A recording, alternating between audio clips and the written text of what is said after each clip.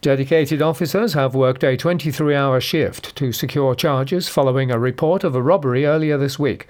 Police were called on Monday to Salters Lane in Darlington after a man allegedly tried to steal an elderly woman's handbag. A witness intervened and the man fled empty-handed. Officers arrested a 32-year-old man later that evening in connection with the incident and took him into police custody.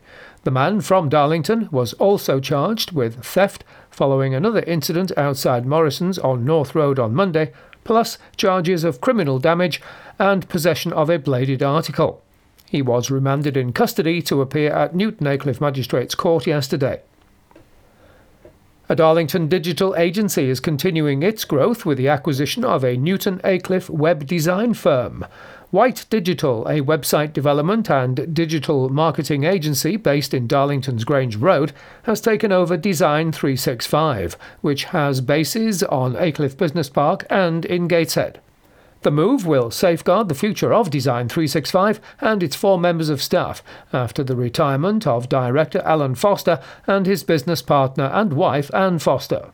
And finally, a council team has been recognised for its work to help elderly and vulnerable residents. Working with the council's housing solutions and managing Money Better services, County Durham Clinical Commissioning Group, County Durham and Darlington Fire and Rescue Service, Age UK and Pacifica 0800 Repair, the project involves teaming up with GP practices to provide direct assistance to vulnerable residents.